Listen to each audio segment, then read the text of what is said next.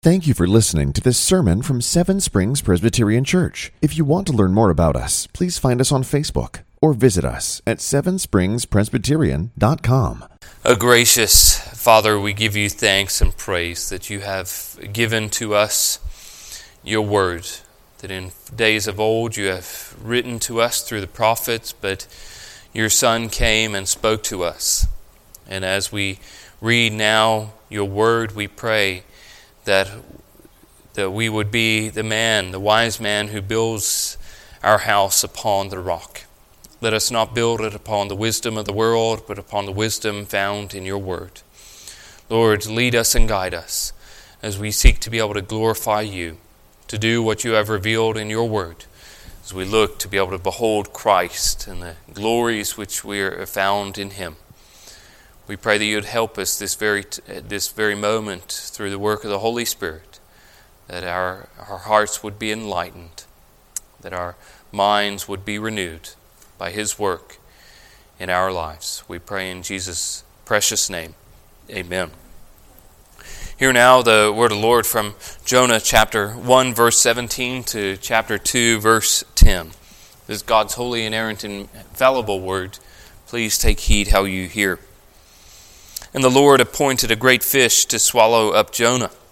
And Jonah was in the belly of the fish 3 days and 3 nights. Then Jonah prayed to the Lord his God from the belly of the fish, saying, I cried out to the Lord out of my distress, and he answered me. Out of the belly of Sheol I cried, and you heard my voice. For you cast me into the deep, into the heart of the seas, and the flood surrounded me.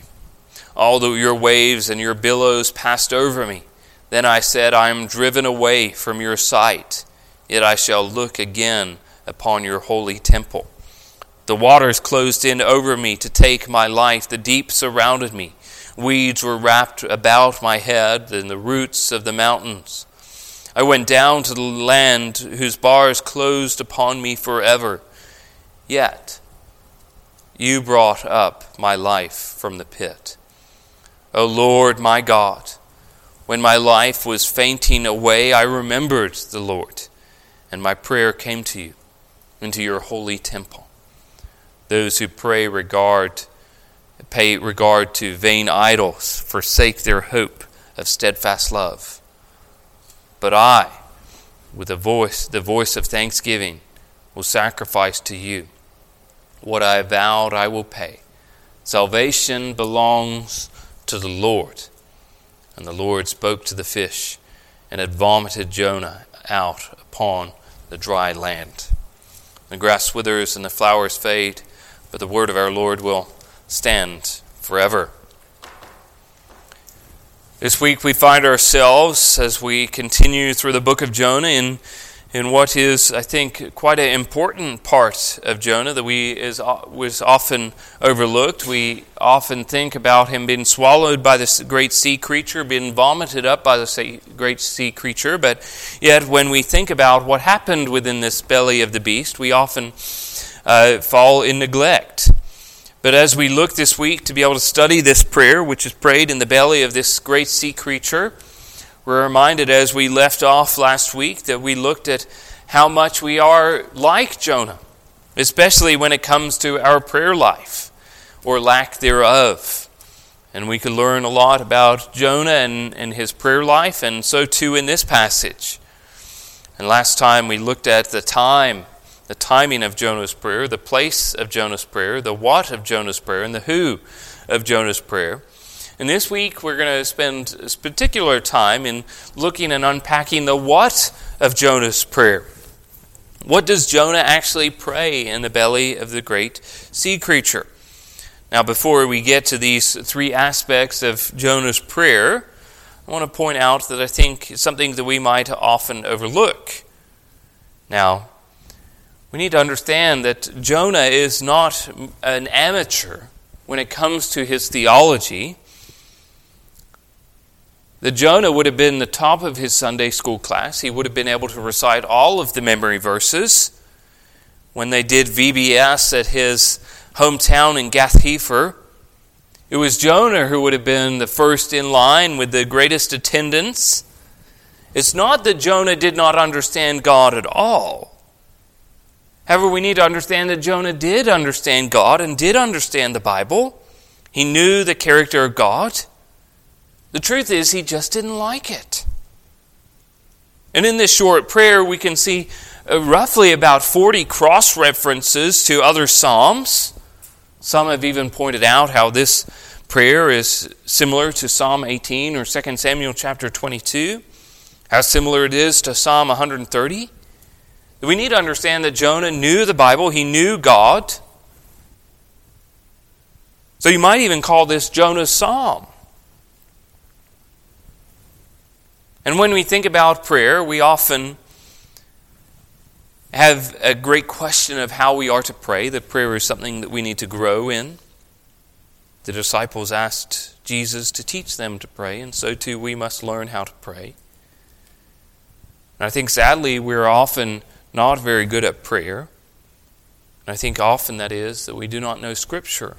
Therefore, we do not understand how to pray. But the Westminster Shorter Catechism in question 99 asks the question, what rule hath God given us in our direction in prayer? And the answer is the whole Word of God is to be used to direct us in prayer. But we have a special rule of direction in the form of the prayer which Christ taught his disciples, commonly called the Lord's Prayer. So Jonah too is given us to be able to teach us and direct us in prayer. So what can we learn from Jonah's prayer in the belly of this great sea creature? Firstly, we see confession and repentance of Jonah's sin or his sin. The Jonah in this prayer speaks of his confession, his repentance of his sin. Now we've seen this in our study, but I think this is the first time we see it really coming from his mouth. You might say that Isaiah's ministry began with confession and repentance as he beholds the thrice holy God as they cry out, the seraphim cry out, holy, holy, holy is the Lord God Almighty. And then what is Isaiah's response? His response is, woe to me, for I am lost, I am a man of unclean lips, I dwell in the midst of a people of unclean lips. For my eyes have seen the King, the Lord of hosts. That Isaiah begins his ministry with this confession and repentance. However, Jonah's ministry does not begin the same way. He hears the call to be able to go to Nineveh, but he runs in the opposite direction, fleeing to Tarshish. Jonah's confession doesn't begin at the first of his ministry, but rather in the middle. Jonah's confession comes from the depths of the sea. We see this in verse 2 where he says, I called out to the Lord out of my distress. It's an interesting phrase. I think if we're merely to read over it, I think we would say, of course you are in distress, Jonah. You are in the belly of a sea creature. We talk about stress and distress in our lives. I think this would definitely count as one of those moments. However, it's not merely that he finds himself in this distress, that as we read Scripture, that Scripture helps us to interpret Scripture. But this is actually a word used to speak of the promises of God. In Deuteronomy chapter 31, verse 17, God says, Then my anger will be kindled against them in that day, and I will forsake them, and I will hide my face from them, and they will be devoured. And many evils and troubles will come upon them, so that they will say on the day, Have not those evils come upon us, because God of our God is among us. And here that word, that many evils and troubles, that same exact word, troubles, is the same exact word where Jonah says, out of these troubles, out of this distress, I called to the Lord. Or as Jonah puts it in verse 4, I'm driven away from your sight. Or as he puts it, speaking of others in verse 8, those who pay regard to vain idols forsake their hope of steadfast love. Or in Deuteronomy 31, it continues in verse 21. This is the Song of Moses. And when many evils and troubles, that same exact word that Jonah uses in distress, has come upon them, this song shall confront them as a witness. For it will live unforgotten in the mouths of their offspring. For I know that they are inclined to do even today before I have brought them into the land which I swore to give. When Jonah sits there in the belly of this sea creature, he does not seek to be able to blame anyone else, but he realizes that it is his running, his rebellion is the reason for his distress.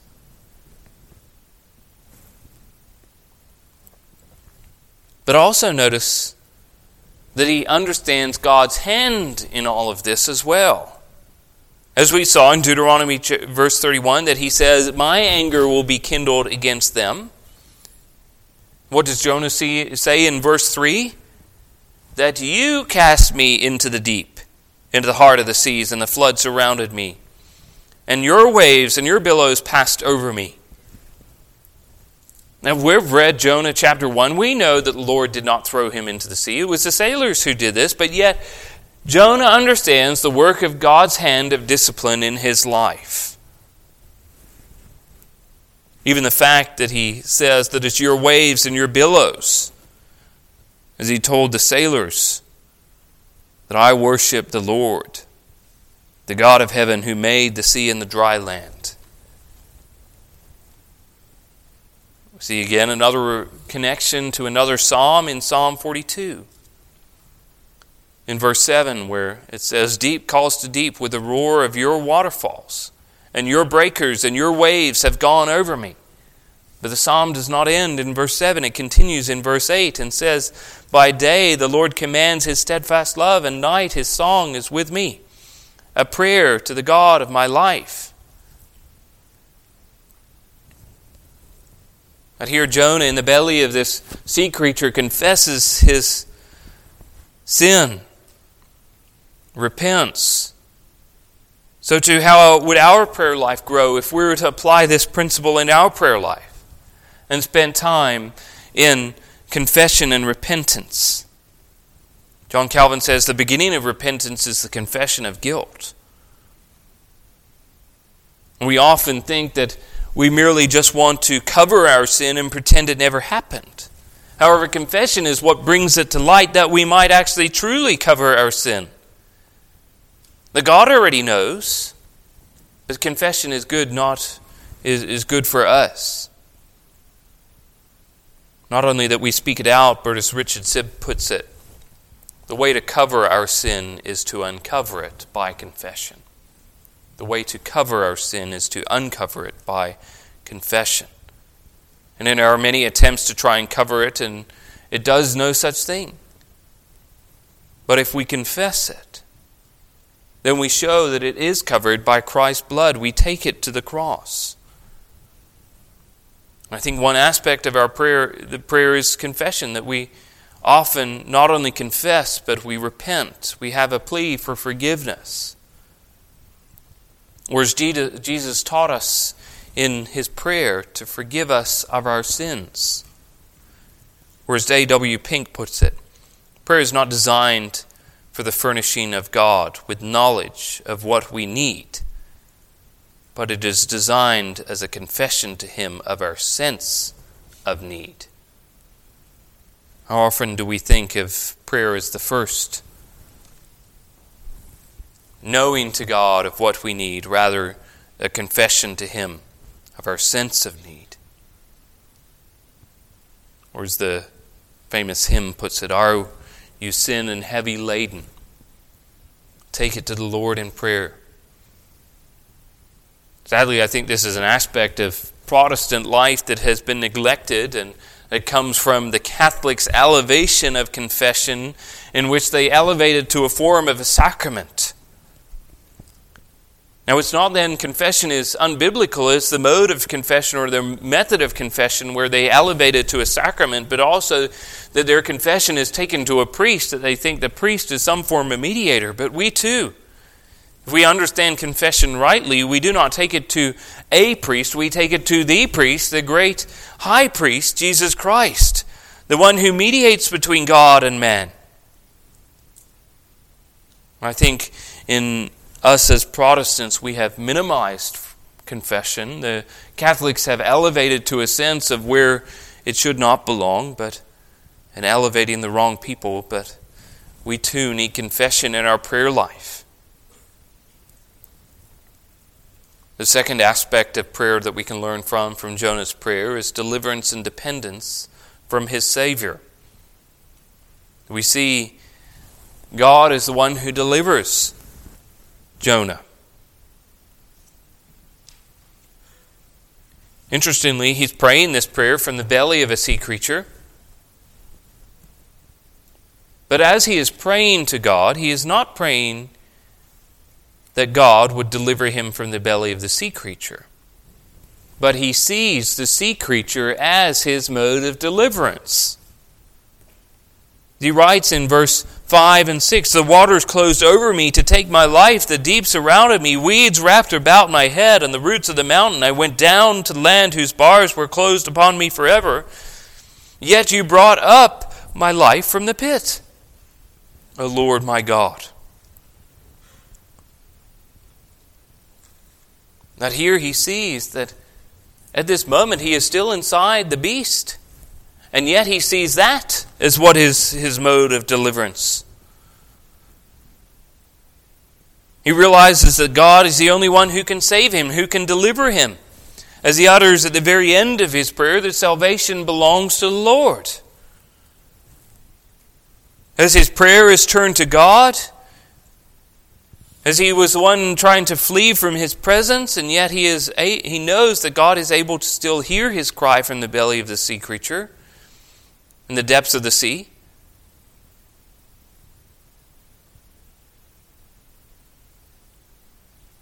An interesting thought as we pray and speak. We often think of it as a verbal exercise. Sometimes we might pray in our heads, but here Jonah is inside this great sea creature, under the sea. But he notices where his prayer ends up. In verse 7. "That my prayer came to you in your holy temple." Jonah, who was once the full force of God's wrath poured out on Nineveh, is now asking for grace. Jonah, who deserved to die, is now seeking to live because of what God has done. If ever there's a picture of grace, we find it in the story of Jonah. Think of Jonah as he finds himself in the ocean because of his own rebellion. He deserves wrath and death. Yet God shows him mercy by sending the storm. He shows him grace by sending the sea creature. What has Jonah done up to this point? Nothing but avoid God. He'll even accuse God. But it is a salvation that is found, that is given by God. Before this moment, Jonah has done nothing. He has not prayed to be saved. He did not pray for a sea creature to come and swallow him up. He did not want to be saved, but he wanted to be thrown into the sea. However, somewhere there's a change in Jonah's heart. I believe he'd known that God is to be feared, but he did so negatively. But there's no doubt that he knew God as his Savior and Redeemer. He fears God positively. As we saw last week, that throughout this psalm, the Lord his God. In verse 6, the Lord my God.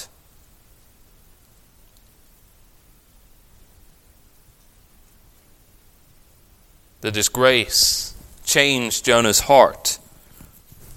Whereas the great hymn, Amazing Grace, says, "'Twas grace that taught my heart to fear, and grace my fears relieved." The last aspect of this prayer that we can learn from Jonah's prayer is worship and gratitude towards his God. I often wonder what events do to change people. But it's through these events and experience that often there are times that we grow as believers. That through the events of Joseph, as he's been sent away from his family at the age of 17 and lives those 14 years later, that he sees he's appointed into the household of Pharaoh. That these 14 years are used to be able to grow and prepare Joseph to be able to carry out the task which he was called to do. Or Moses, who was called to be able to lead God's people, but only after a period of about 40 years of wandering in the wilderness himself as a shepherd in Midian. Or David is once ready to be able to be the prince and shepherd of God's people. But it's only after a time of fleeing from Saul for years. Peter was then only ready to feed Christ's sheep after he had denied him 3 times. Paul was ready to preach the gospel after 14 to 17 years. Then he was set apart to be able to minister to the Gentiles. Jonah in this time is prepared now to truly carry out that task in which he is called to do, to be able to go to Nineveh, to be able to preach repentance to them. That Jonah, through this event, is a changed man. And he has a perfect sermon illustration for those in Nineveh. Thomas Watson said that Jonah was sent into the whale's belly to make his sermon for Nineveh.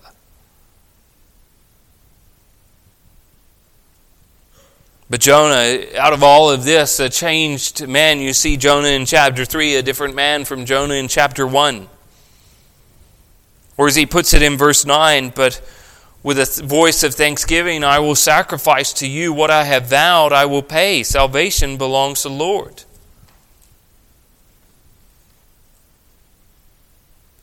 The sailors who were saved offered sacrifices to the Lord, but here in Jonah,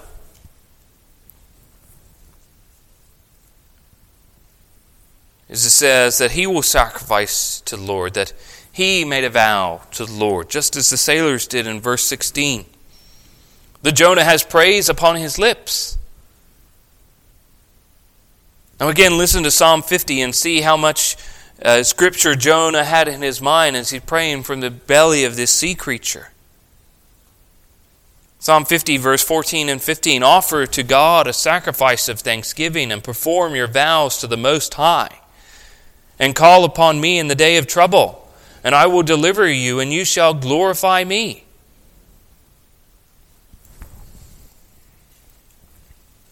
The Jonah makes mention here of this vow that he makes to the Lord. Now, what was this vow? We do not know particularly.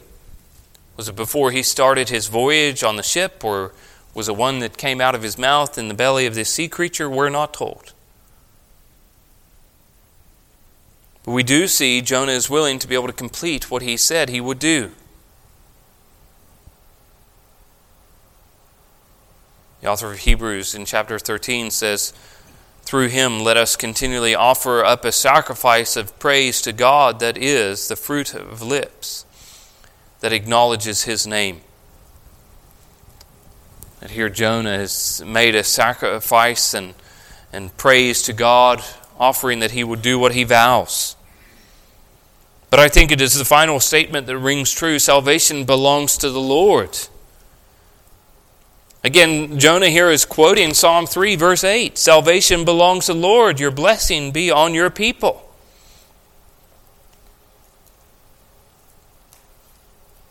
What's interesting about this verse is the context which it is quoted in the New Testament. The psalmist speaks of the blessing being on God's people.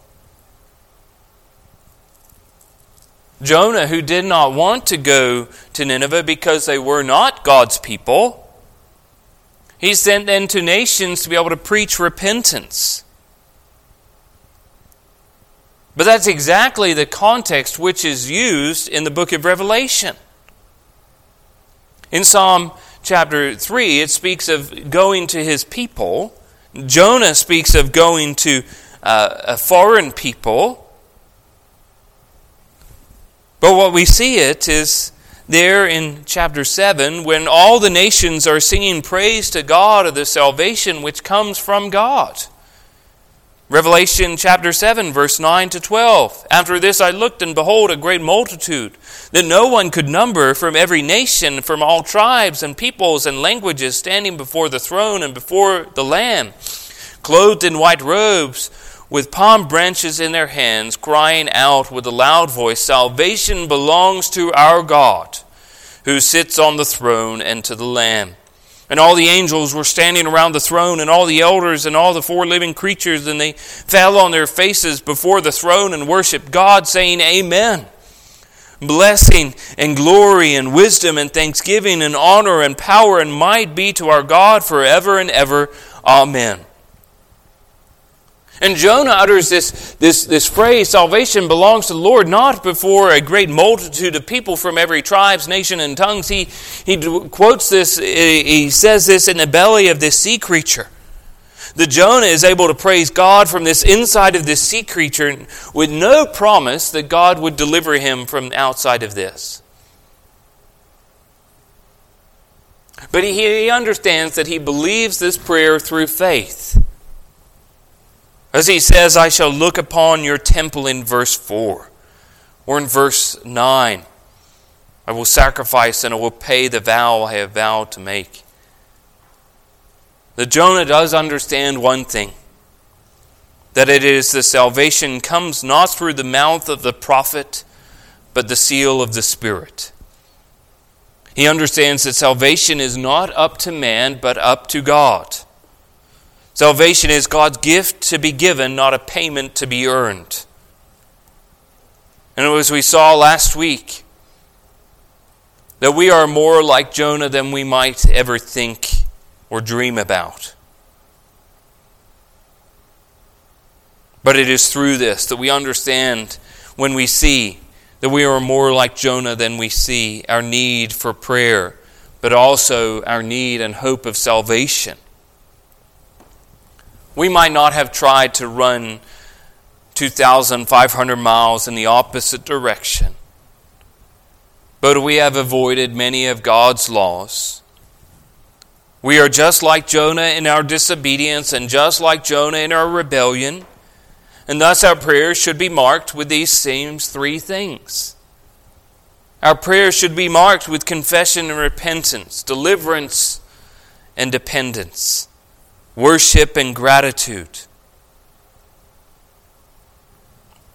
I think in this prayer we see one of the most beautiful images that we see and find in the gospel.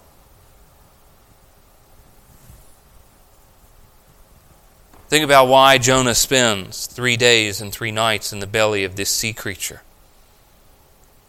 He is in this sea creature for his disobedience. But Christ, who spends 3 days and 3 nights not in the belly of the sea creature, but the belly of the earth, is not there for his disobedience, but for our disobedience.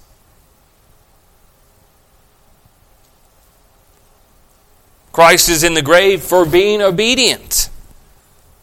As Romans chapter 9 says, as for one man's disobedience, the many were made sinners, so by one man's obedience, the many were made righteous.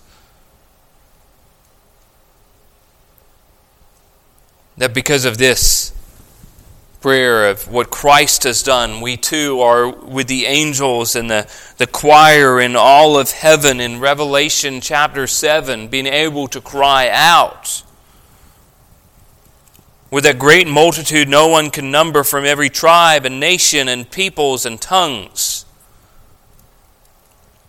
With white robes and palm branches, crying out, salvation belongs to our God who sits on the throne and to the Lamb. That we see here this great prayer that we could learn a lot from. as we go to Lord in our confession and repentance, as we cry out to Lord for His deliverance and dependence upon Him, as we even go to Him in worship and gratitude for what He has done. We see that Lord answers His prayer in a strange way, as we'll continue to look at next week. But He answers His prayer by having the fish vomit Him out of His mouth. But we'll look at that more next week. Let's go to the Lord in prayer now. Let us pray. O gracious and most merciful Father, we give You thanks and praise that You have given us Your word to be able to direct and guide us in prayer, and particularly tonight as we learn from Jonah in chapter 2. Lord, we pray that our prayers would be shaped like Jonah's, that we would see this gospel message and this gospel hope even in the belly of this great sea creature. Lord, that You would help us to be able to confess and repent of our sins, bringing it forth, laying it down, uncovering it so that it would be covered by Your blood. Lord, we pray that You would help us in prayer to be able to cry out for deliverance and realize our dependence upon You. But also, Lord, as we cry out with worship and thanksgiving, gratitude for how You have delivered us, as we look to our deliverance through faith, Lord, that we realize that salvation does not belong to man, but is a gift from God and belongs to You, to whom You give it. Lord, let us live our lives and our prayer be shaped by this worship and gratitude unto You. We pray all of these things through Jesus Christ, our Lord and Savior, who dwelt in the belly of the earth for 3 days and 3 nights for our disobedience, but for being obedient to the Father. We pray in His precious and holy name. Amen. Thank you for listening to this sermon from Seven Springs Presbyterian Church. If you want to learn more about us, please find us on Facebook or visit us at sevenspringspresbyterian.com. Seven Springs Presbyterian Church began in 1874 and is a congregation of the Presbyterian Church in America located in Glade Spring, Virginia. Please join us for worship on Sunday at 10 a.m. and 6 p.m. for His glory and His gospel.